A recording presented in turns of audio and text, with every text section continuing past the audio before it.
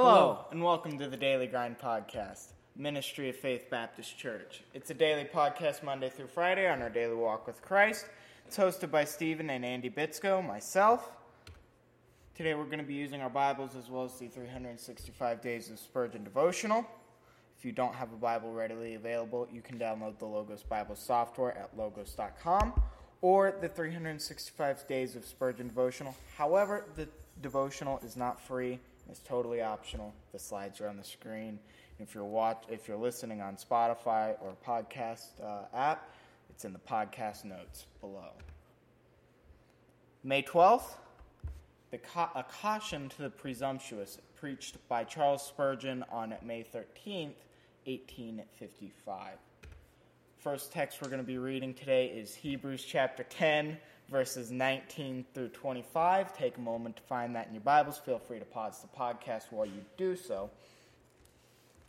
And in Hebrews chapter 10, verses 19 through 25, we see, "Having therefore, brethren, boldness to enter into the holiest by the blood of Jesus, by a new and living way, which he hath consecrated for us through the evil, that is to say, his flesh." Through the veil, that is to say, his flesh. "And having an high priest over the house of God, let us draw near with a true heart and full assurance of faith, having our hearts sprinkled from an evil conscience and our bodies washed with pure water. Let us hold fast the profession of our faith without wavering, for he is faithful that promised.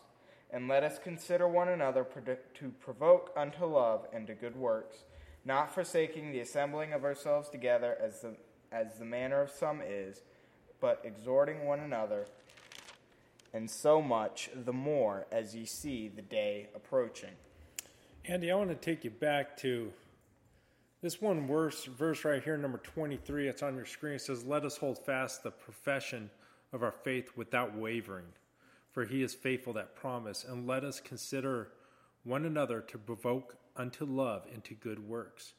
So first of all, you have that profession of faith. Okay, that's not wavering. It's never going to change. So after you have accepted Jesus and you have your 100% faith into him, that's when your works of love for him take place. And a lot of times people look at works as that's what's going to get them to heaven. And it doesn't get you anywhere except maybe give you a buck or two. But works for Christ and only Christ, good works for others, don't get you a heaven. But I'll tell you what, if you are saved and you accept him as your Savior, those works do have reward. They do have reward when you see him up there in heaven. In fact, you get a crown. There's several crowns you could achieve, but that's a whole nother lesson. If we go into verse number 25, "Not forsaking the assemblies of ourselves together, as the manner of some is, but exhorting one another, as so much the more as ye see the day approaching." You know what? We really don't have that much today in assembling of ourselves together. We don't have church right now. A lot of us are not at a church building. We're not assembling. We are assembling in spirit. We are worshiping and praying and together as a church, because the church is the body of people, but there's not much assembly or grouping as in the physical being as being into church. But how much exhorting are we doing today? Especially when we're away from each other and we're separated by 6 feet, how much exhorting are you giving? The Bible here is encouraging us to exhort one another, really no matter what the circumstances may be, no matter how many feet are between you and the next person, you need to exhort one another. Even though if you can't hear them or they can't talk because they're wearing the face mask, still exhort one another regardless of limitations.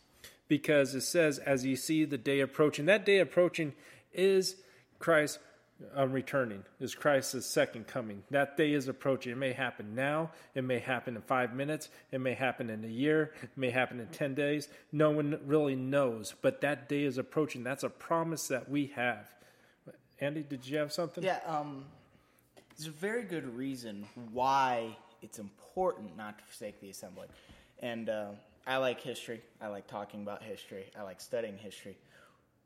Pre-World War II Nazi Germany, not so much during the war because it just didn't matter anymore, but pre-World War II Nazi Germany, the propaganda machine of the Nazis wanted the Christian pastors to proclaim Mein Kampf, which was Hitler's, I forget the word, but his text that he wrote, I forget the word the specific word, I can't remember. It was essentially a small pamphlet that he wrote when he was in prison in the late 1920s and early 1930s. He was imprisoned by the government, and he wrote Mein Kampf, which was a bunch of things regarding, German history and German honor and such. But when he took over and the Nazi propaganda machine started rolling, they wanted the preachers to preach Mein Kampf, which essentially said Jews are awful, they killed Christ, they should be exterminated, anyone who's not Aryan should be exterminated.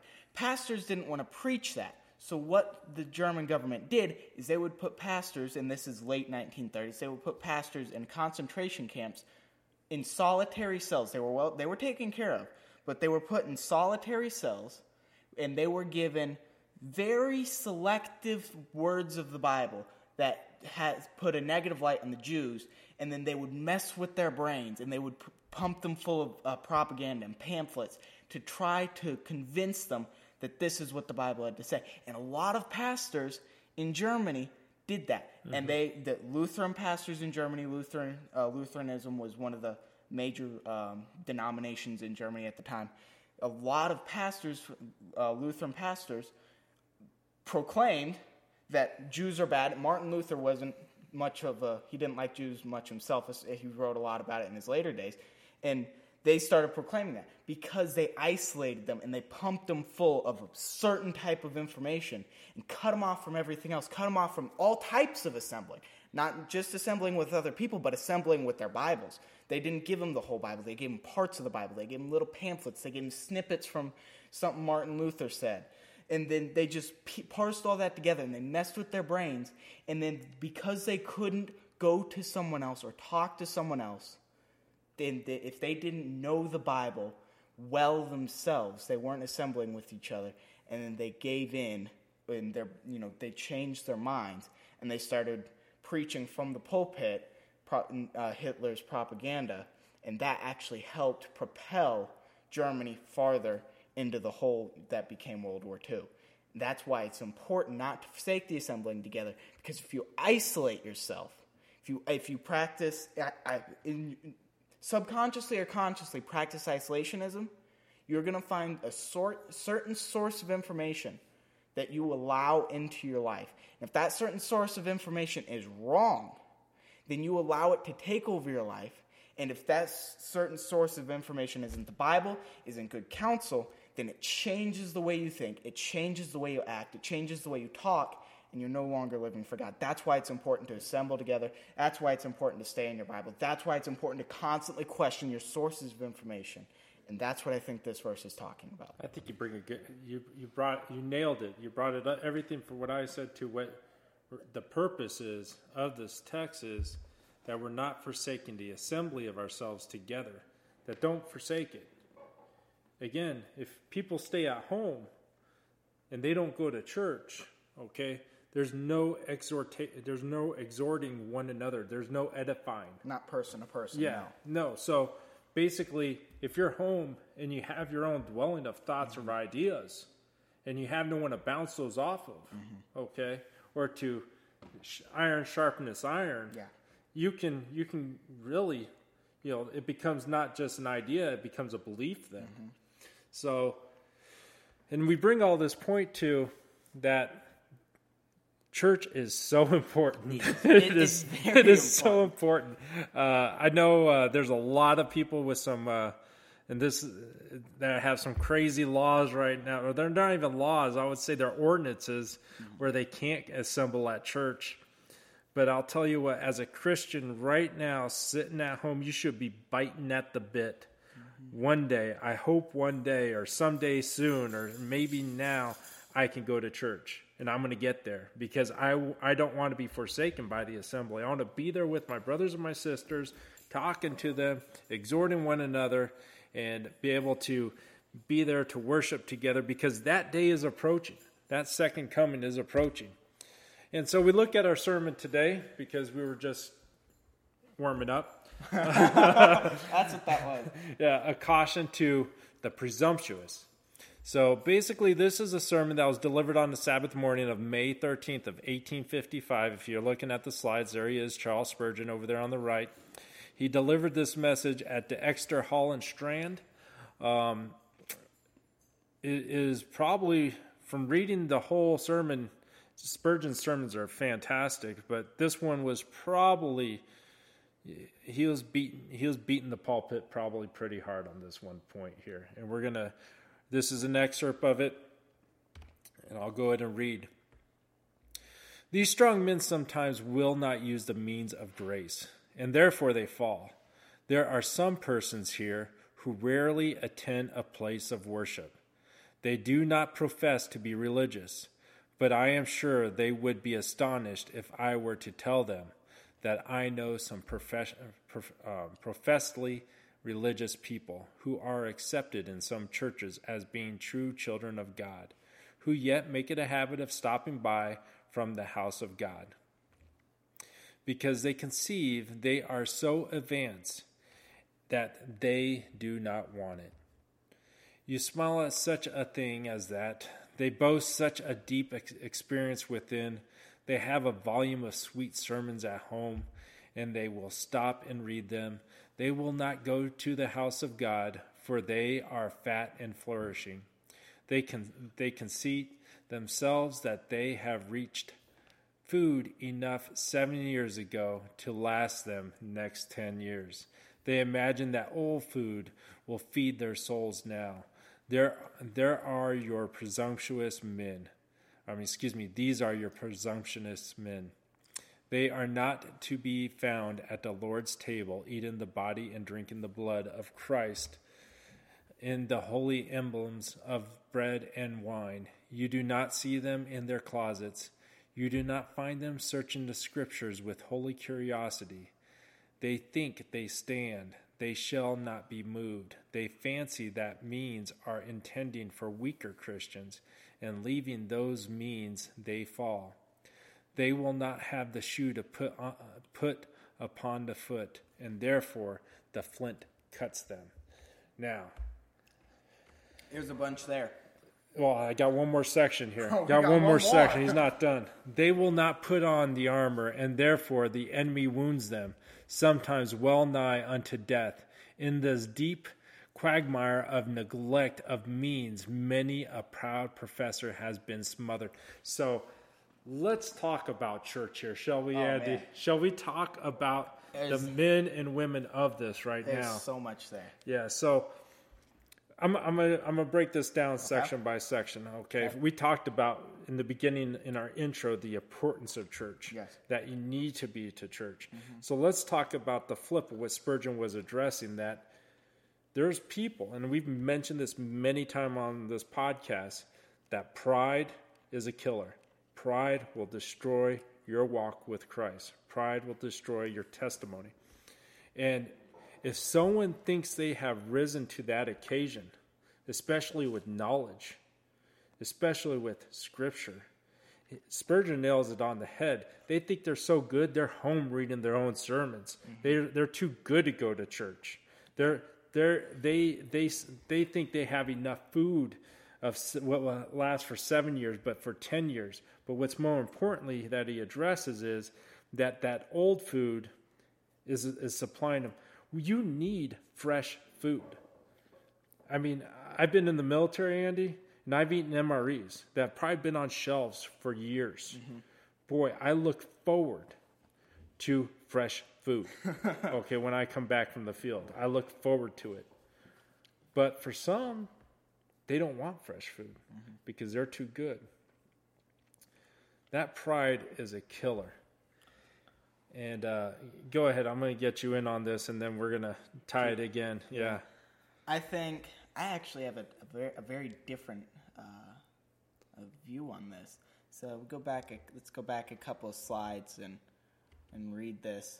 These strong men sometimes will not use the means of grace. Skip down a little bit farther. Who rarely attend a place of worship. They do not profess to be religious, but I am sure they would be astonished if I were to tell them that I know some professedly religious people who are accepted in some churches as being true children of God, who yet make it a habit of stopping away from the house of God because they conceive they are so advanced that they do not want it. This, I think, from my perspective, being a young man, this is the most dangerous part of church. And I think it's important because just a small example. Could you expand on that? Yes, I've seen it sometimes where youth groups, the people in the youth groups, and I've been one of these kids too at times. The people in the youth groups, they go in, they walk the talk, they talk the walk, then they walk outside the doors, and it's like it's not even the church property anymore. They could be at school, they could be wherever. They're talking about things they shouldn't be talking about. Doing all kinds of stuff they shouldn't be talking about. I think that's the important part. And I think a lot of times why that happens is because church is more social than it is a place of learning. And for me, I don't know why or how to fix that problem because, I'm a kid. I'm just sitting here. I'm just observing this. I think in some of the other podcasts, you identify that what the teen really wants is the word. Mm-hmm. They want the truth. Mm-hmm. So by you saying that and addressing that's what, and I when I was a youth pastor, that was one of the things that they taught me was don't try to fake it. Mm-hmm. They'll pick it up right away. Just tell them the truth. Yeah. Tell them the scripture. Don't try to be the cool guy because the cool guy doesn't live the walk. Mm-hmm. Be true. Yeah. Walk the talk is basically what I'm saying. And I think the truth that you bring in that is that, churches, especially with the youth groups, the kids, the youth, the teenagers, they see that as this is something I can go to on a Wednesday night at 7:00. Mm-hmm. And they can go there, meet all their friends, high five each other, and they don't take it seriously. That's why from my first text, don't forsake the assembly. Mm-hmm. Don't take for granted church. Mm-hmm. Like you can see right now in America, some places can't have church. Some people just can't have church right now. And I hope by this a lot of people realize the importance of church. Mm-hmm. I mean, the struggle's real, Andy. Yeah. There is no church, a church building to go to that is approved by the governor or whoever mayor you have right now in that corner. But you're absolutely right. Go, do you have any more on that? I did. I wanted to expand on that. Yeah. But at the same time, I'm 17. Mm-hmm. By the way, we took yesterday off. Yeah, we took yesterday off. It was his birthday. You can send all flowers and candies and goods to Andy. But I'm 17. Yeah. It would be presumptuous of me to say this is a problem, this is a solution, because I'm not the one I'm not the youth pastor, I'm the kid learning. I'm still learning about this. So I see the problem of kids who, they go in and they act like they're the best kids and they're the most Christian, and then they leave and, it's the world. Nothing's changed. So I can identify the problem, but to act like I know how to fix the problem wouldn't be right. So that's why I didn't, expand on that point more. I think the second thing I wanted to talk about was the fact that when Spurgeon here is talking about pride and that they think that they're above it, that they have enough nourishment, I think that's the second part.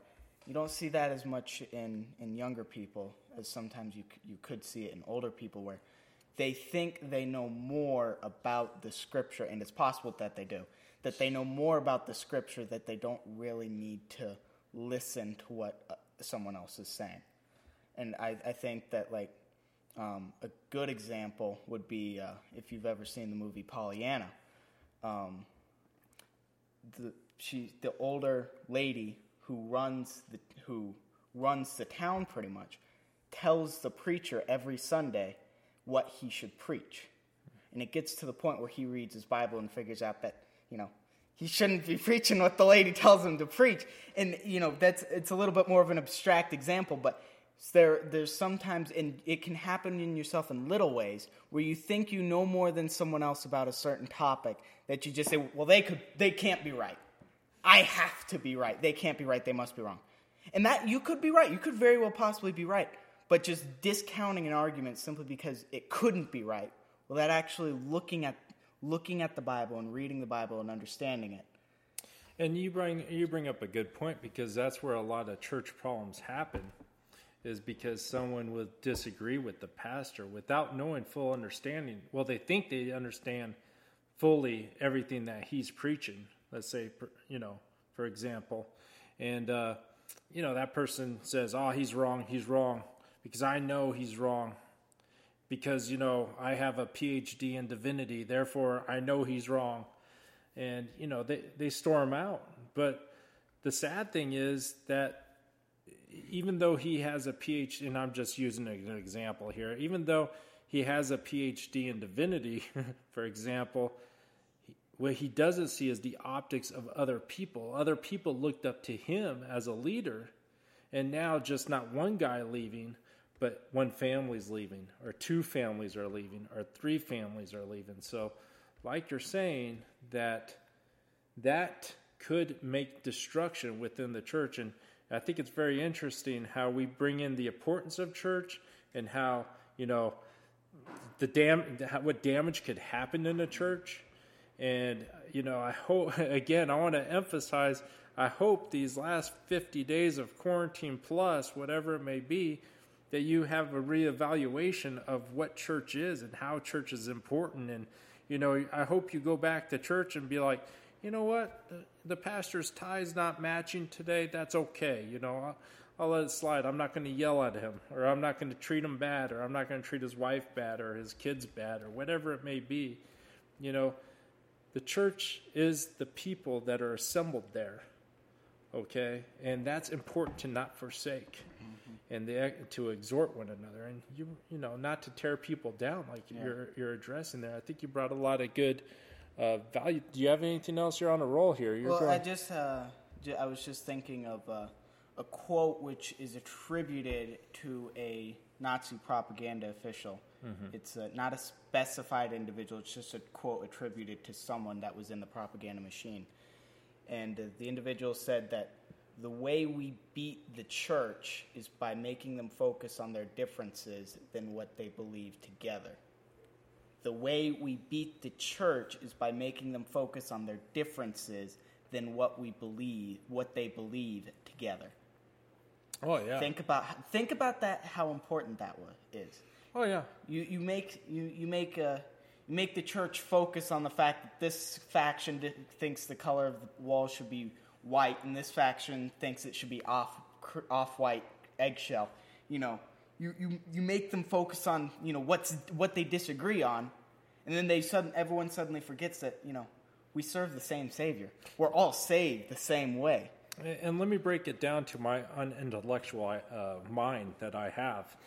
That we call that, in my layman's terminology, momming and popping, which is basically you have a kid who wants to get his answer because he went to dad, and dad says no, and so he goes to mom who says yes, and then he goes ahead and do it, and guess what happens when he leaves? You have the mom and dad yelling at each other because how could you do that? Whatever it could be. And that, again, we're talking about how things get destroyed, So, again, we can bring that into the church. If you don't like what the pastor has to say, don't go to the assistant pastor and say, hey, what do you think of this? And, if you don't like that answer, don't go to the next assistant pastor until you get the answer that you like. There's a reason why you have, people of the church, giving you this advice. Now, those people of the church aren't, let's say, God itself, or,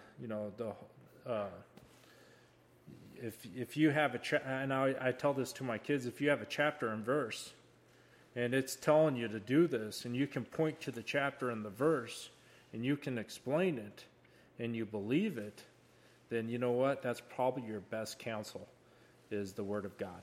So I think we've attacked this pretty good. We kind of took a different spin than what we've done before. I'm going to go ahead and give you some thoughts here that... and Charles Spurgeon pulled this from the sermon from 1 Corinthians chapter 10, verse 12. It says, "Wherefore let him that thinketh he standeth take heed lest he fall." So really know where you stand on certain things. You're not always the best person. There's always someone better. There's always something you can learn. I know as an instructor, we always have the analogy of some people look at the glass half full, some people look at the glass half empty, but I bring in a little bit of a difference to kind of stir up the crowd. I bring out a jar, an empty jar, and I'll ask them, how do I get this air out of this empty jar? And someone will raise their hand in the class and they'll say, I know how to. And I'll say, well, come on up, show me how you can do this. And they'll take out their gallon of water or their jug of water, and they'll fill that jar up with water. And I'll be like, okay. I said, there's no more air in there. Very good. And, I was like, go ahead and sit down. And I'll explain to the audience that, some of you are here right now, and you think you have all these degrees, and you think you have all this knowledge, and you have done all this experience in your life, and, you're just like this jar right here. You're filled. You think there's nothing more you can put into your jar. I said, that's where you fail. And I think there's a lot of truth to that. As Christians, our jar is never full.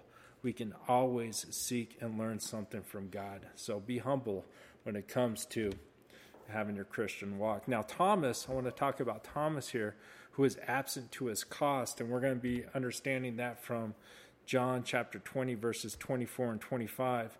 But Thomas, one of the 12, called Didymus, was not with them when Jesus came.